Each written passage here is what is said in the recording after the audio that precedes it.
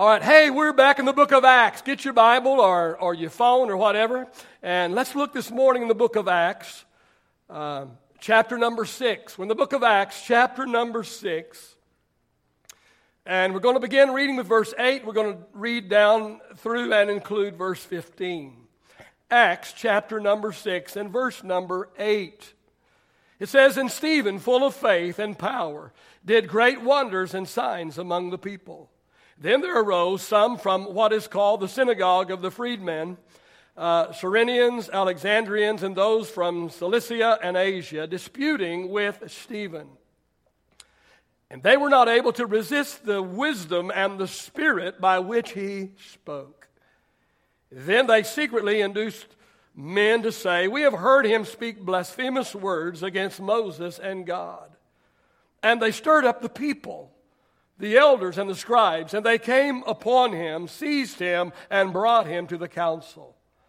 They also set up false witnesses who said, 'This man does not cease to speak blasphemous words against this holy place and the law. For we have heard him say that this Jesus of Nazareth will destroy this place and change the customs which Moses delivered to us.' And all who sat in the council, looking steadfastly at him, saw his face as the face of an angel." Father, we thank you for your incredible and your infallible word. God, I pray again today that the anointing, Lord, will rest upon the message and upon the messenger, Lord, today. God, give us ears upon our heart to hear the word. God, again, may we not just be hearers of your word, but may we be doers of your word. All for the glory of God we ask in Jesus' name. Amen. You may be reseated this morning. Well, today we are going to continue our sermon series that I'm calling Take Action. What we are doing, we are taking a journey through the book of Acts. See, the book of Acts is a action-packed book. And let me just get you caught up. Those of you that are new to the Grace Place, or those of you that are not, let me remind you, or maybe you missed a Sunday or two. And so let me just put a little recap on where we're at today. So far we have seen Jesus ascend back into heaven. And then we have seen the Holy Spirit descend from heaven and baptize 120 in an upper room where they were praying. We have witnessed the birth of the early church, and we have watched the early church literally explode in growth. We have seen the church begin to organize by appointing deacons to assist the pastors.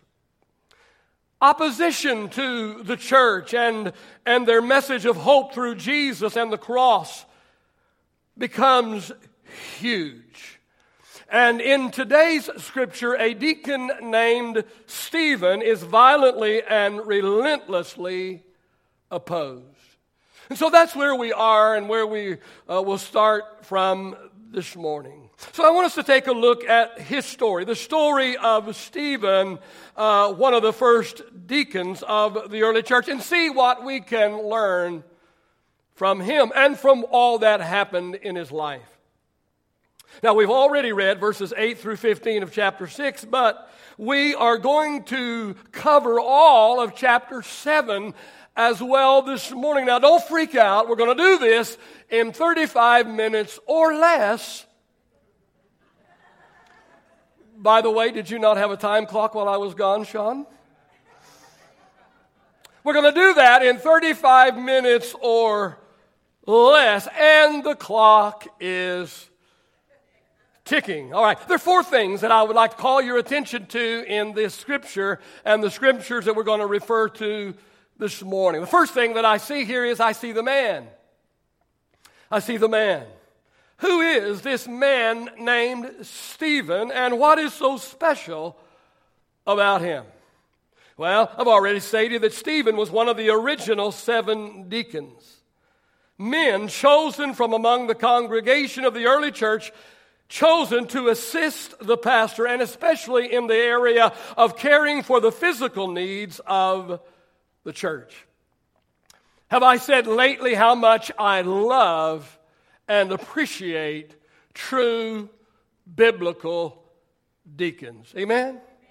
Amen. Don't you appreciate true, genuine Bible deacons? Now, there are two things about this man, Stephen, that stand out to me in this passage. Two things that I believe every deacon or even every leader in the church should possess. And the first one is he was filled with faith. Stephen was filled with faith. Verse number 8 says, Stephen, a man full of faith and power, performed amazing miracles and signs among the people. So Stephen was a man filled with faith. He believed that God could do anything, and God used his faith to do unbelievable, incredible miracles. Listen to me this morning, people. Our faith is being tested today. Our faith is being tested today. There's so much violence, there's so much hatred, there's so much bloodshed.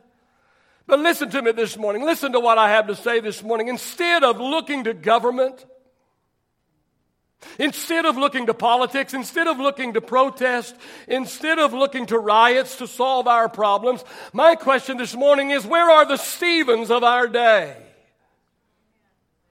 Where are the Stephens of our day? Where are the men of faith, men and women who are not afraid to stand up for what is right?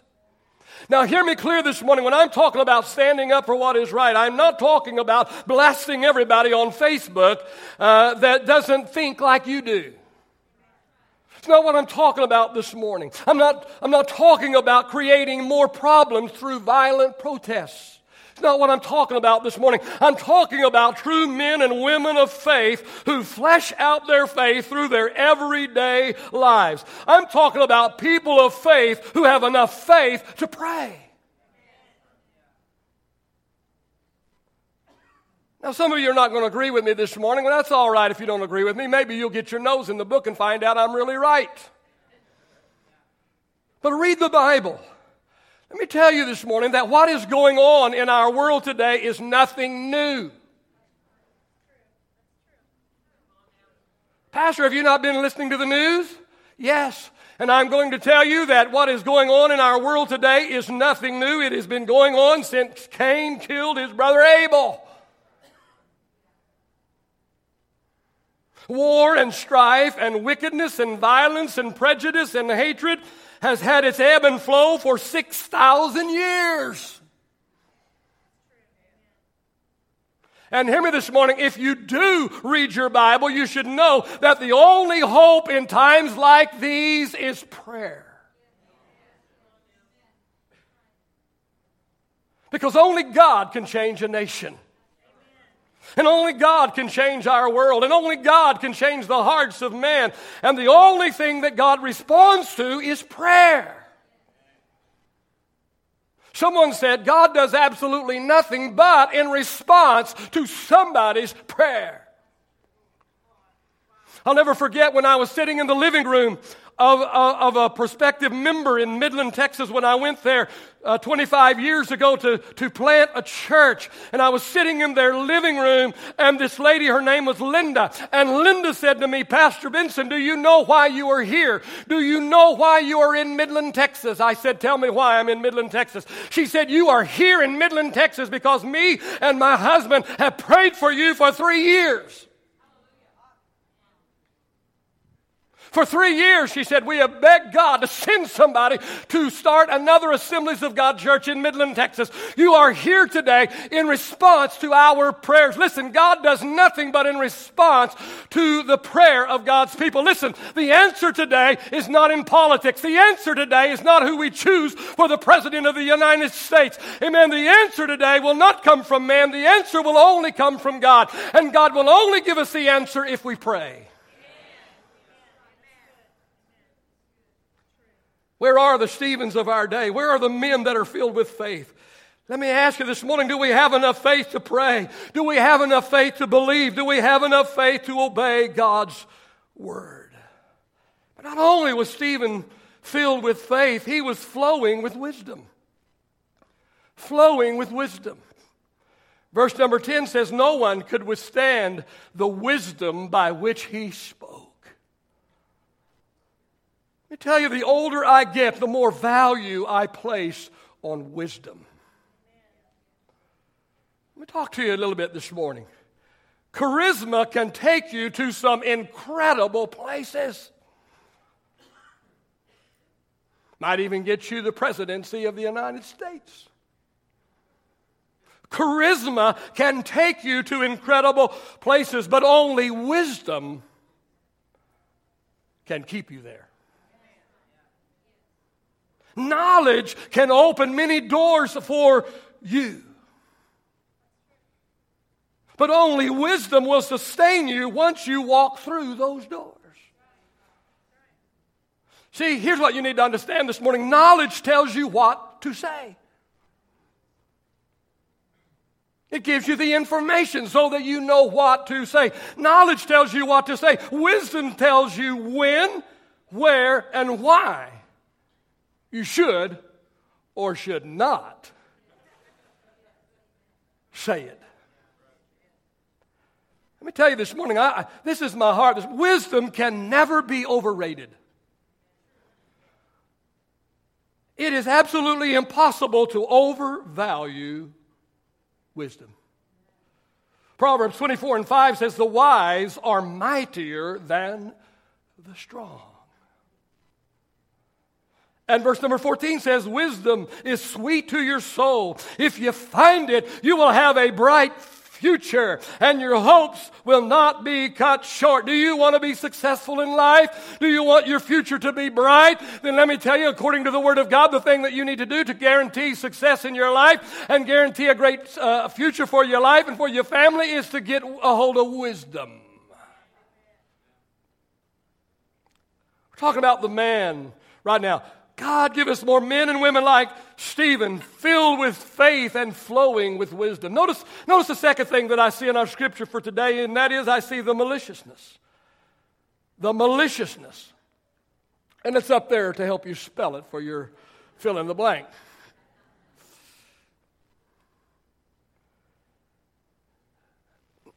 We find this in verses 11 through 15.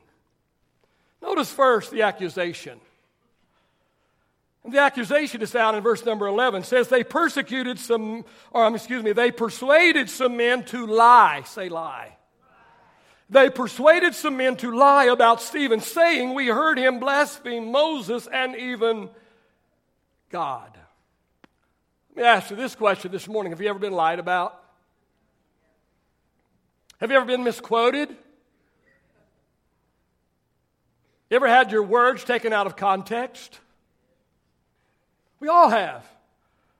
We all have. And let me tell you that that's not what bothers me. To be lied about, that's not what bothers me. At least it's not what bothers me the most. What bothers me the most is when people believe the lie or the exaggeration. It's not that I'm upset that somebody lied about me. Yeah, I'm upset about that, but I'm even more upset about people that ought to know me and ought to know better will listen to the lie. People who should know me better, people who should be considering the source of where this is coming from. Someone lied on me one time. I'm just talking about one instance now, but someone lied about me and something that said that I said, and I went to one of my deacons, and I was pretty upset about it, and I was just a young pastor, and I want to set everything straight, and I talked to him about it, and he was an older guy, and I was a younger guy, and he gave me some of his wisdom. He said, Pastor, we know her and we know you. Don't worry about it. Thank God for godly deacons. I'll never forget several years ago, an individual in the church in another church, not this church, but another church we were pastoring, came to me one day and said, your wife said thus and so. I said, no, she didn't. Yes, she did. I said, no, she didn't. Pastor, you weren't there. So how do you know your wife didn't say that? I said, because I know my wife. And what you're telling me my wife said, I know my wife didn't say. Because I know my wife, and I know she wouldn't say it. And I know my wife, and that doesn't fit within her character. Doesn't fit within the makeup of who she is. So, no, she didn't say it. And I asked my wife, did you say thus and so? She said, no. I said, I knew you didn't. This illustration leads us into the second thing under maliciousness, and that is the alliance. And you find this in verses 11 through 13. The Bible says they persuaded some men to lie about Stephen, and the Bible says, and this roused the people. Here's what I've learned. It doesn't take much to rouse some people. Doesn't even have to be true. Because some people thrive on controversy. I'm back. I bet Sean was really sweet while I was gone. Amen.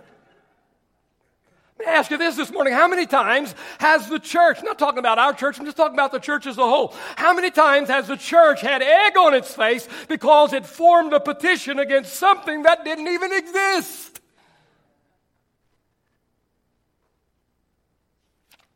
Hear me, church. Listen, this is good right here. All right, this is worth cost of admission. Amen.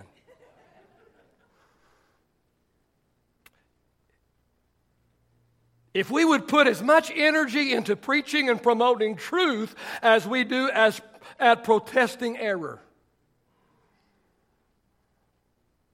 If we would promote what we are for as much as we protest what we're against.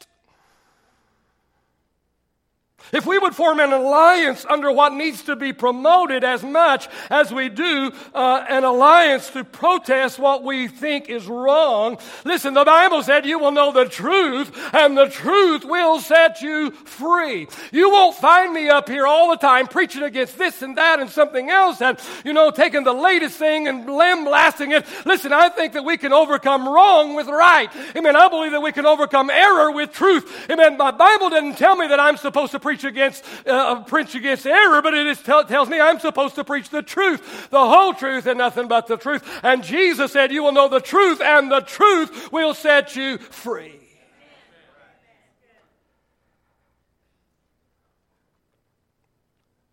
I want you to notice how Stephen handled the maliciousness. We find that. It's in the third thing I want to talk about that, and that is he handled it with the message. Say the message. We find Stephen's message in chapter 7, verses 1 through 53. We're not going to read it for sake of time, but there are two things that I want to point out in the message that Stephen spoke. The first thing I want us to see is that he reminded them of their history. He reminded them of their history. He reminded them that time and time and time again, the Jews had rejected God's message and even God's messengers. I mean, no man has always preferred his own way over God's way. But not only did Stephen remind them of their history, but also he rebuked them for their resistance. And we see this in verses 51 through 53. I'm going to go ahead and read that. Verses 51 through 53 of chapter number 7 of the book of Acts. And for those of you who think I'm a little bit harsh or abrupt or whatever, listen to Stephen. He says, you stiff-necked and uncircumcised in heart and ears. I've never started a sermon like that. You always, we're not supposed to use the word always, but he does. You always resist the Holy Spirit as your fathers did, so do you. He asked him the question, which of the prophets did your fathers not persecute? And they killed those who foretold the coming of the just one, of whom you now have become the betrayers and murderers, who have received the law by the direction of angels and have not kept it. I don't know this morning, but perhaps you're here today and you're just like these people were. You have heard the message of Jesus time and time and time and time again. The Holy Spirit has tugged at your heart over and over and over again, but continually you have quenched the Holy Spirit, and over you have rejected the message of Christ. I believe that today the Holy Spirit gently tugs on your heart. I believe that today Jesus softly whispers to you, "Come to me." Jesus says to you this morning, "I am the way, I am the truth, and I am the life." And I believe that Jesus would say to you today, "I love you so much that I died for you. I love you so much that I paid the price on the cross for your salvation." I believe that Jesus would say to you today, "Won't you come to me? Will you not commit yourself to me? Will you not consecrate your life to me today?" I'm going to give you an opportunity to respond to these questions at the end of this message. All right, let's look at the fourth and final thing I see in the passage. Say final. Got there pretty quick, didn't we? Going to stay there a while. I want us to look at the martyring. The martyring. Stephen's message was rejected, and he was martyred. Let's read about it. Verses 54 through 60 of Acts chapter 7. I'm going to read that.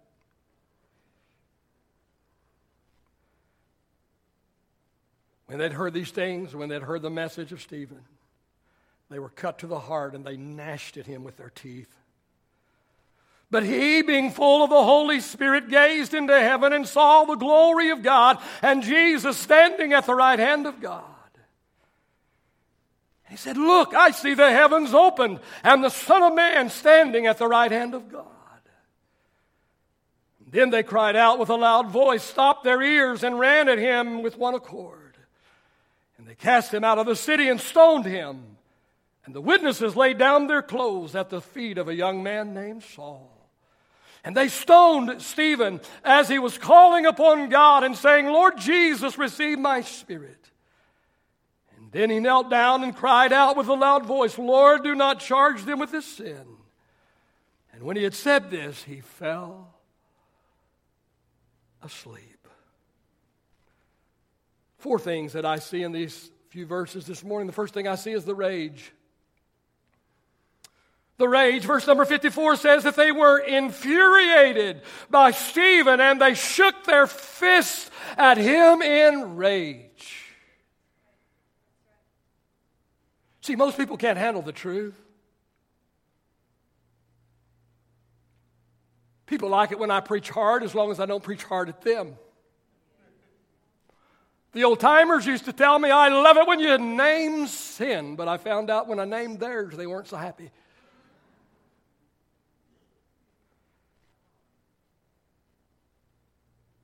The Bible says we can't walk with God and run with the world at the same time. The Bible says that if we make friends with the world, that we lose our friendship with God. Write this down this morning. God has not called us to be popular. He's called us to be pure. Called us to be pure. He wants us to be pure in our thinking. He wants us to be pure in our relationships. He wants us to be pure in our actions. 2 Timothy chapter 3 and verse number 12 says, "Everyone who lives a godly life will be persecuted." I'm telling you that if you'll live according to the Word of God, if you'll live your life in line with the Word of God, let me tell you that not everybody's going to like it. Not everybody's going to line up behind you and whistle, amen, behind you and dance in your parade. Listen, everyone, the Bible says, everyone that lives a godly life, everyone that stands for godliness and purity and holiness, amen, everyone who lives godly is going to suffer persecution.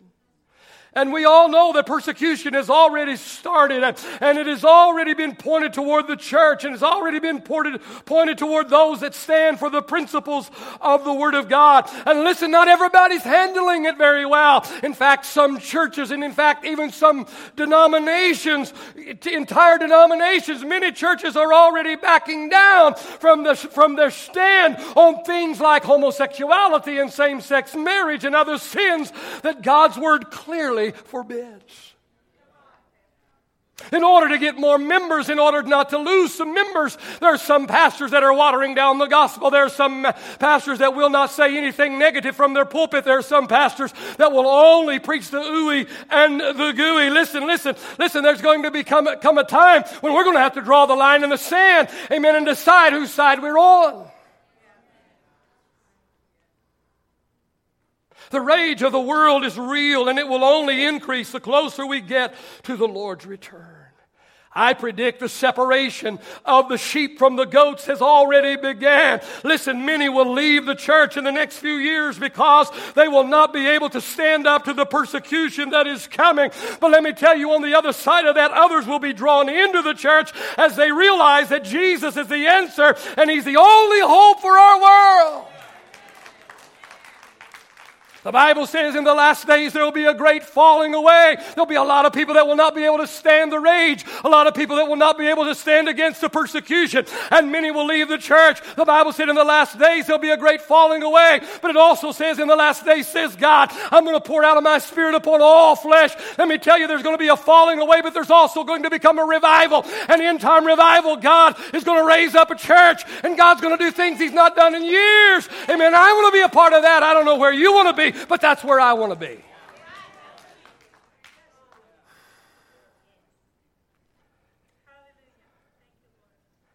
Not only do I see the rage, the next thing I see here is the radiance. Verse 55 said, but Stephen looked up to heaven and saw the glory of God and Jesus standing at the right hand of God. Oh, how I love this verse. I love this verse. Notice, first of all, that Stephen didn't look around. Didn't say that he looked around. Didn't say that he looked around at his circumstances. No. Notice he didn't look at his accusers. Instead, he chose to look up to heaven.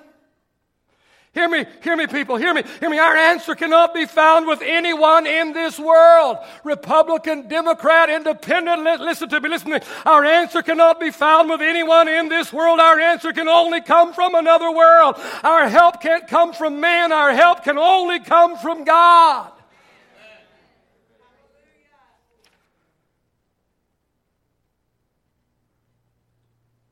He didn't look at his circumstances. He didn't look at his situation. He didn't look at his accusers. Instead, he fastened his eyes upward and he looked up to heaven.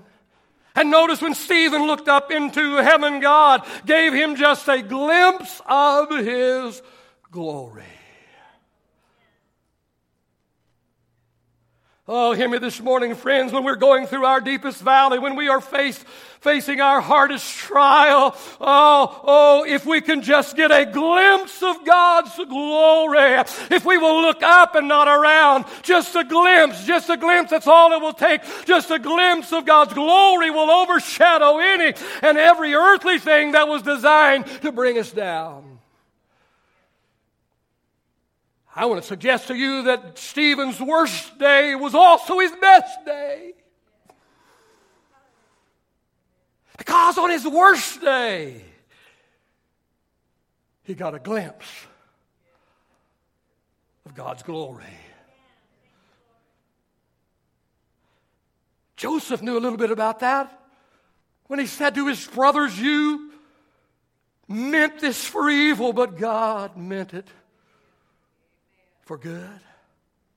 And may I tell you this morning that God can take your worst day and He can turn it into your best day. And may I tell you that on your worst day, if only you will look up instead of looking around, if only you will look up to heaven, I believe that God will give you just a glimpse of His glory. And if you can get just a glimpse of the glory of God, it won't matter what you're going through. It won't matter what you're faced with. It won't matter what's going on in the world today. You will be able to sustain. You'll be able to make it. You'll be able to thrive. Amen. In the midst of all that is happening in your world. But it will not happen if you constantly look around and constantly look at the adversity. Instead, if you can gaze up into heaven, you can lift your head and lift your eyes, amen, and take a glimpse of Jesus and get just a glimpse of God's glory. That's what we need to sustain us today. Third thing that I see here is I see the reception. We find the reception in verse number 56. Stephen says here, look, I see heaven open. And I see Jesus standing at the right hand of God. This is significant. See, the Bible says that Jesus sits at the right hand of the throne of God. But here Stephen says he sees Jesus, but he doesn't see Jesus sitting at the right hand of the throne of God, but he sees Jesus, but he says that he sees Jesus standing. You see, before the rocks started pounding away on Stephen's body, he looks up into heaven and God pulls back the veil so Stephen can see what no mortal man can see. Stephen looks beyond the natural world and he looks into the supernatural world. He gets a peek into the throne room of God and he sees Jesus, but Jesus isn't sitting, but Jesus is standing. I don't know how it was. I don't know for sure, but perhaps when Stephen looks up into heaven and he sees Jesus standing, maybe he sees Jesus with his arms outstretched, welcoming Stephen. Oh, maybe so, but maybe he looks up and he sees Jesus and Jesus is clapping because Jesus is cheering him on and Jesus is saying, you can do this, Stephen. I'm going to be with you. I'm going to walk with you through it. And maybe he's seeing Jesus clapping, cheering him on. Do you not understand? The Bible says God is for us. Do you not know the Bible says that if God be for us, who can be against us? They can literally be stoning you with stones. And you can look up, get a glimpse of God's glory, see Jesus standing, welcoming and cheering you on. In our hardest trials, in our weakest moments, in our most vulnerable and discouraging times, if we will only look up to heaven, don't look around, look up. The answer is not to be found around you, but above you. The last thing I see is the release, and the release is found in verses 57 through 60. The stoning of Stephen was a very violent act. But Stephen seems to be very peaceful throughout the process. In fact, it doesn't appear that Stephen even put up a fight. Doesn't appear that he struggled. He has no animosity toward those that are stoning him with stones. He looks up to heaven, gets a glimpse of God's glory, which gives him grace to forgive his attackers and to ask God to release them from the consequences of their actions. Only God can help you do this. Get the worship team back in place very quickly and very quietly this morning. Takeaway today is, number one, we need more Stephens today.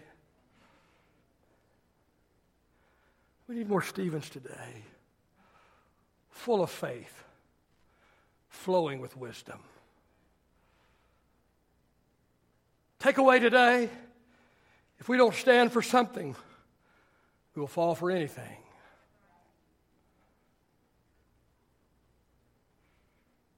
And write this in as a takeaway for today. I didn't have it in my notes, but here it is. Promote truth. Don't just protest error. Promote truth. Don't just protest error. You'll know the truth, and the truth will set you free.